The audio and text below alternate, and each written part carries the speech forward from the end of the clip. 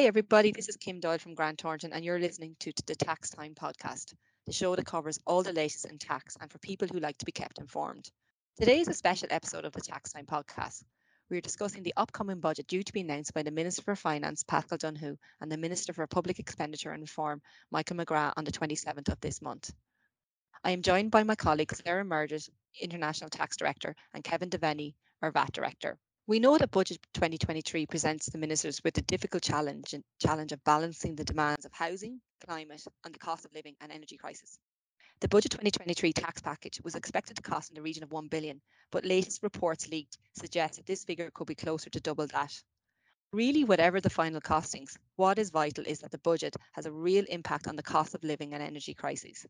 We are also very mindful of the government's annual taxation report, which was published earlier this month. This report highlights the risks in the tax base due to the heavy reliance on two revenue streams, corporation tax and income tax, and really the serious repercussions for public finances should there be a shock to either of these taxes.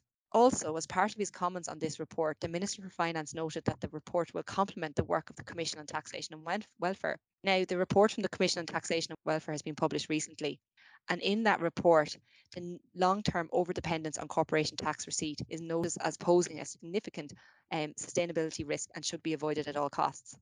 So, Kevin, there's a lot to consider there. Focusing on the cost of living and the inflationary environment, where do you see the Minister for Finance making changes in our tax system? Hey, Kim. Yeah, I think the customary changes around the tinkering or changing of income tax bans and credits is most likely to feature in the budget later in the month. The government's aim is to adjust the income tax bans and credits so that the middle income earners don't climb into or enter into the 40% tax bracket as soon as they have in the past. In previous budgets, the ban's been increased by roughly 1,000 to 1,500 euro, and personal tax credits have been adjusted, and POE credits adjusted by about 100 euro. Um, um, if you were to look at the leaks in the media recently, the adjustments may go as high as 2,500, which is higher than usual, and the credits remain or will be adjusted by about 100 euro each.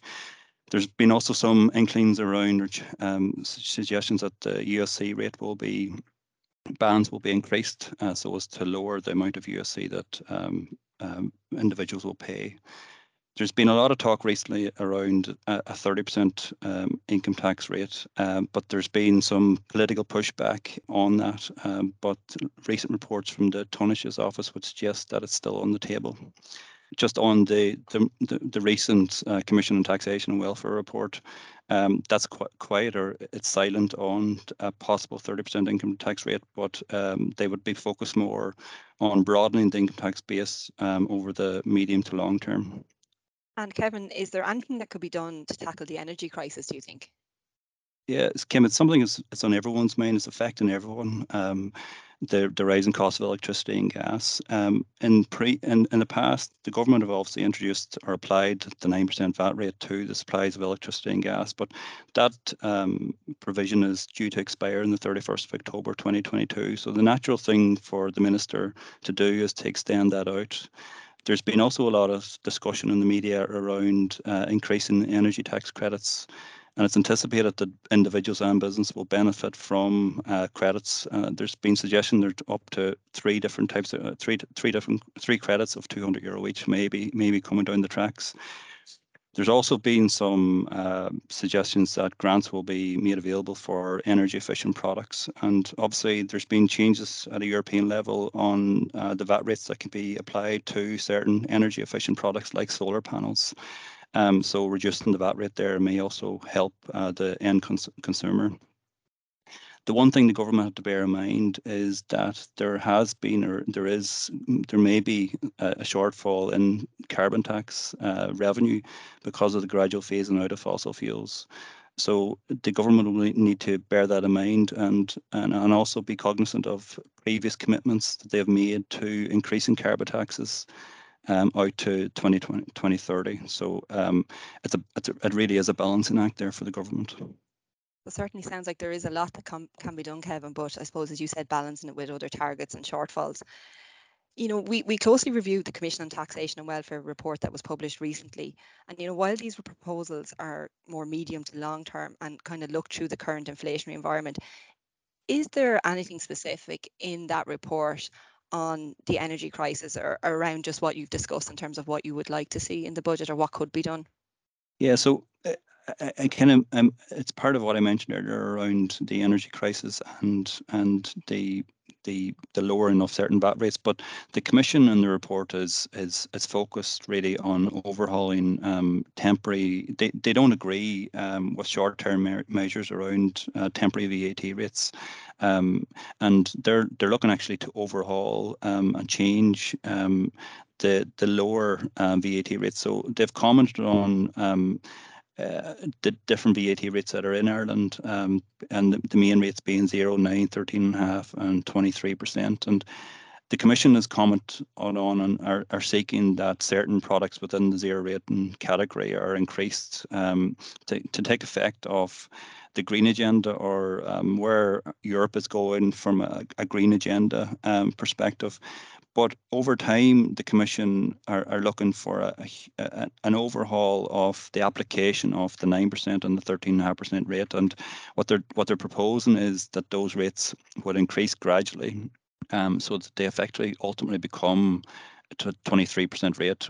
They do agree with what has been done around the VAT rate, the 9% VAT rate applying to electricity and gas, and that being a temporary measure to help the energy crisis that is ongoing. But in the long term or medium term, they want the 9% and 13.5% made redundant effectively. They think or feel that there's a very low VAT to revenue ratio within the country, given the complexities and the number of rates we have. They've commented on that Ireland, fair enough, have the fourth highest standard rate of VAT in Europe, but they also have an extensive range of goods and services that will have the zero rate of VAT applied to and the reduced rate of VAT. So they're looking for effectively, in a nutshell, for the 9% and 13.5% rate to over time be phased out, while also kind of commenting on that the changing of those rates has to be cognizant of the green agenda. Certainly a lot to consider there, Kevin, and a lot of proposals, be it what we might see in the budget in terms of short-term responses to the cost of living and energy crisis, and then maybe more long-term, as you said, in the Commission on Taxation report. Sarah, if I may move to you, I suppose, hi Sarah, firstly. On a slightly different topic, I suppose looking at corporation tax receipts, and what's very fresh in my mind is the warnings recently in the government's annual taxation report. I suppose, considering all that, how do you see corporate tax policy supporting Ireland's competitive position on the international stage? Hi, Kim. Yeah, and thanks for that. And yeah, I think, as you say, we definitely have seen a surge in corporate tax receipts over the past number of years. Corporate tax now represents 19% of the total tax revenue, so it is the third largest tax head. And just to put a bit of colour in the numbers, when you look back to the past, in 2009, our corporate tax take was 3.8 billion, whereas in 2021, we were hitting 15.3 billion, so a really significant increase. And then we move on to 2022, and for the first 8 months of the year, we're at 11.8 billion, so 4.8 billion ahead of the same period in 2021. So it has really been kind of a stark increase in where we were historically to where we are now in terms of the corporate tax take. And I think another really important point to flag or to highlight is the concentration of receipts emanating from the FDI sector. And the Commission report really flagged that we shouldn't be relying on, a small cohort of taxpayers or the FDI sector as being a sustainable means of funding the public expenditure into the future. So there are the risks of volatility. So we're vulnerable to shifts in the international tax landscape, changes in corporate tax strategy, or a future downturn either at macro or industry level. And just picking up on the concentration of the corporate tax receipts. So multinationals account for 80% of the corporate tax receipts in 2021. And in terms of the 10 largest corporate taxpayers, they accounted for 53%. So it is a really small number that's kind of driving the increase in that tax take. what does it mean for the budget and the Department of Finance? I think it really shows that it's so critical for Ireland to remain an attractive jurisdiction for FDI. I think tax is only one of the levers that's used to attract and retain this. So I think the overall infrastructure and talent pool are also key to supporting that sector. And on the corporate tax side, there's also uncertainty around the move to the minimum tax rate and the introduction of Pillar 1 and Pillar 2 changes. So we would certainly welcome certainty around the future changes, acknowledging that these changes must be agreed at an international level.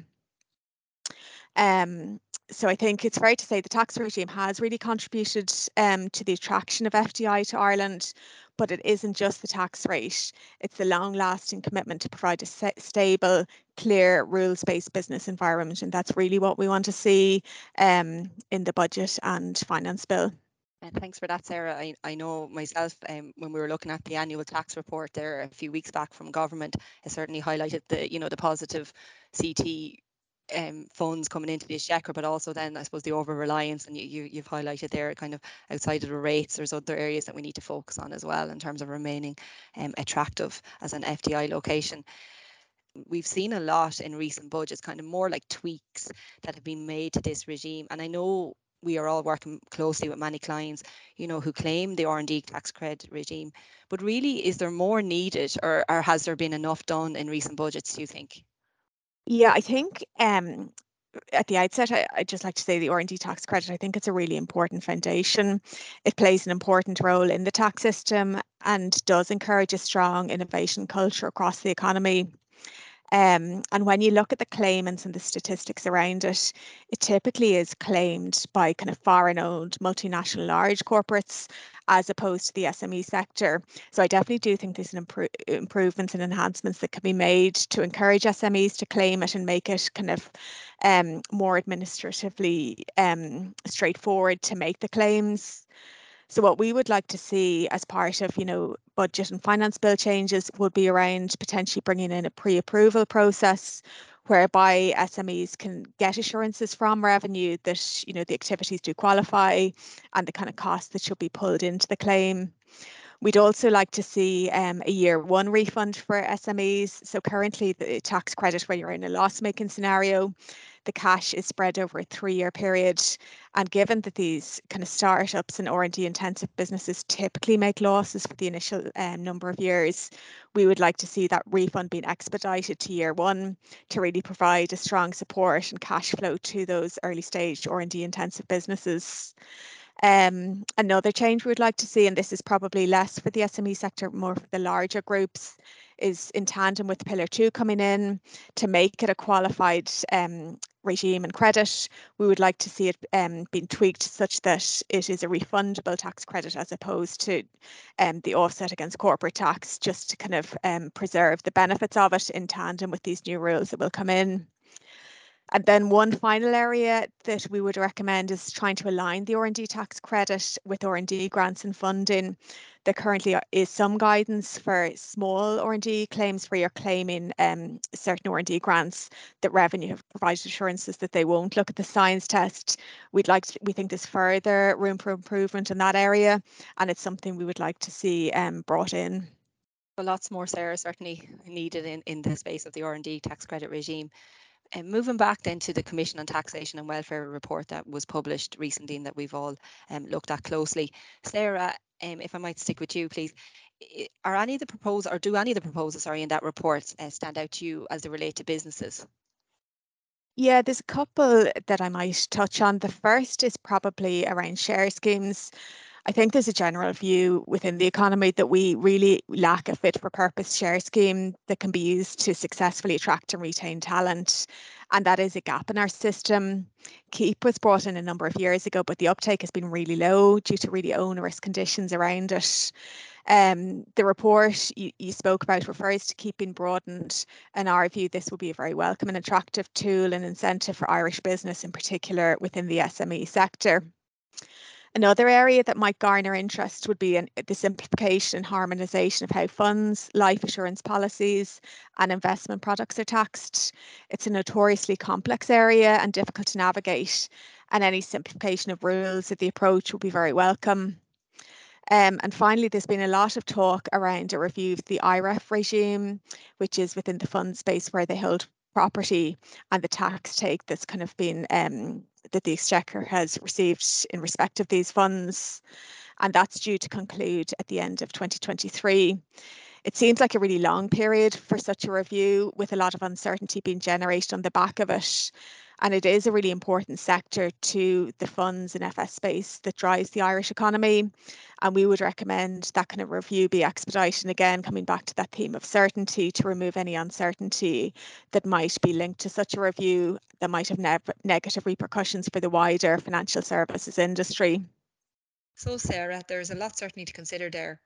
So the Commission on Taxation and Welfare has some emotive and controversial proposals on capital taxes. What are your thoughts on this area? Yeah, Kim, and they're probably the headlines that would have people would have seen in the papers and the broadsheets.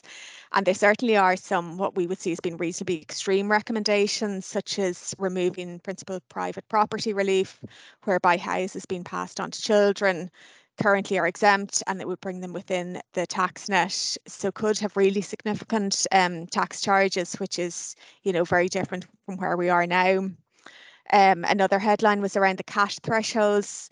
So currently, parents can give gifts or inheritances to children up to 335,000 without triggering a tax charge, and there is a view that they should be reduced down significantly. Our view is that this would be quite a perverse move, and we think other avenues, such as broadening the tax base, in particular the income tax system, should be considered. And just coming on to that, I think when you look at the personal tax net, there's a lot of individuals in Ireland that are actually excluded from the personal tax net, and we view that as being increasingly problematic. When you look at it, 28% of income tax earners actually pay no income tax or USC. And in 2021, 25% of income earners paid 83% of the income tax in USC. So we definitely think an avenue that should be pursued is kind of broadening the base and kind of sharing the load amongst more individuals and kind of income earners. And the last point, just on the capital taxes, is there were suggestions within the report that CGT potentially be introduced on death. So currently, disposals on death do not fall within the CGT net or regime. However, the Commission did recommend that such transfers be regarded as a disposal for CGT purposes, which would result in tax arising thereon at a rate of 33%. So it is very different to the current situation, and we anticipate there would be a very strong reaction if this were to be introduced in the future. So certainly a lot of complex and technical measures, and we've just been discussing. And with all that in mind, how is all this administered? Certainly simplification of the tax system is something, we strongly feel is needed for our clients, all taxpayers and all tax advisors. With that in mind, Kevin, what measures would you like to see introduced in the budget around simplification of the tax system? Yeah, Kim, it's something it can provide benefit not just to the taxpayer but also to revenue and the Exchequer as a whole. In our view, a phased programme of modernisation, and particularly in VAT, which is very close to my heart, could be considered. And if you look across the water to the UK, they have introduced a scheme known as Making Tax Digital, which has been successful. It got off to a slow start, but it has been successful, and it in effect requires all VAT registered businesses to keep records digitally. And to file the returns using electronic software. So it gives the tax authority instant information, and it allows the easy flow of information between revenue and the taxpayer. But it's just so much more efficient. I understand that Irish Revenue are looking at introducing such a scheme, and such a scheme would probably looked at being introduced on a phased basis, and maybe focusing on businesses who trade internationally in the first instance, but then going to the more domestic business, which is trading domestically only, and this Making Tax Digital would be introduced from an Irish tax perspective.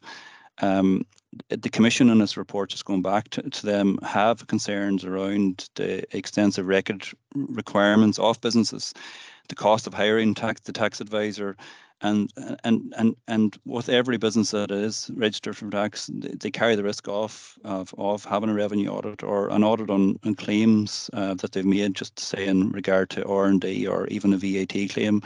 And that sometimes can act as a barrier to businesses claiming the reliefs or kind of the efficient and effective administration of the tax. So I think in time we'll see Irish Revenue going even further into the whole digital world and automating further the administration of tax.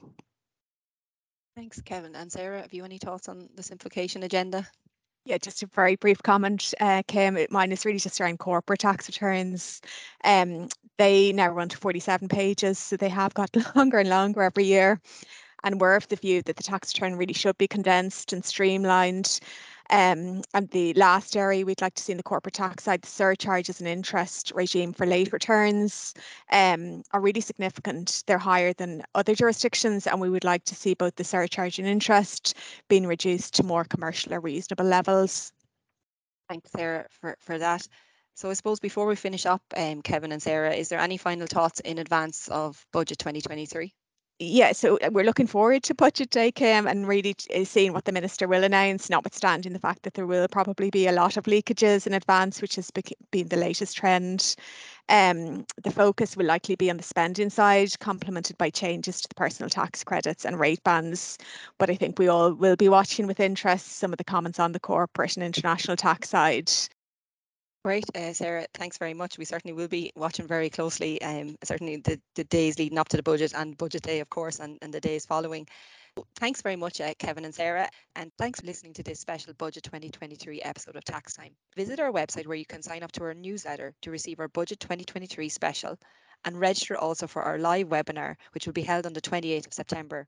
On this webinar, you will hear our expert panel discussing the impact of the measures for you and your businesses, together with the wider economic impact.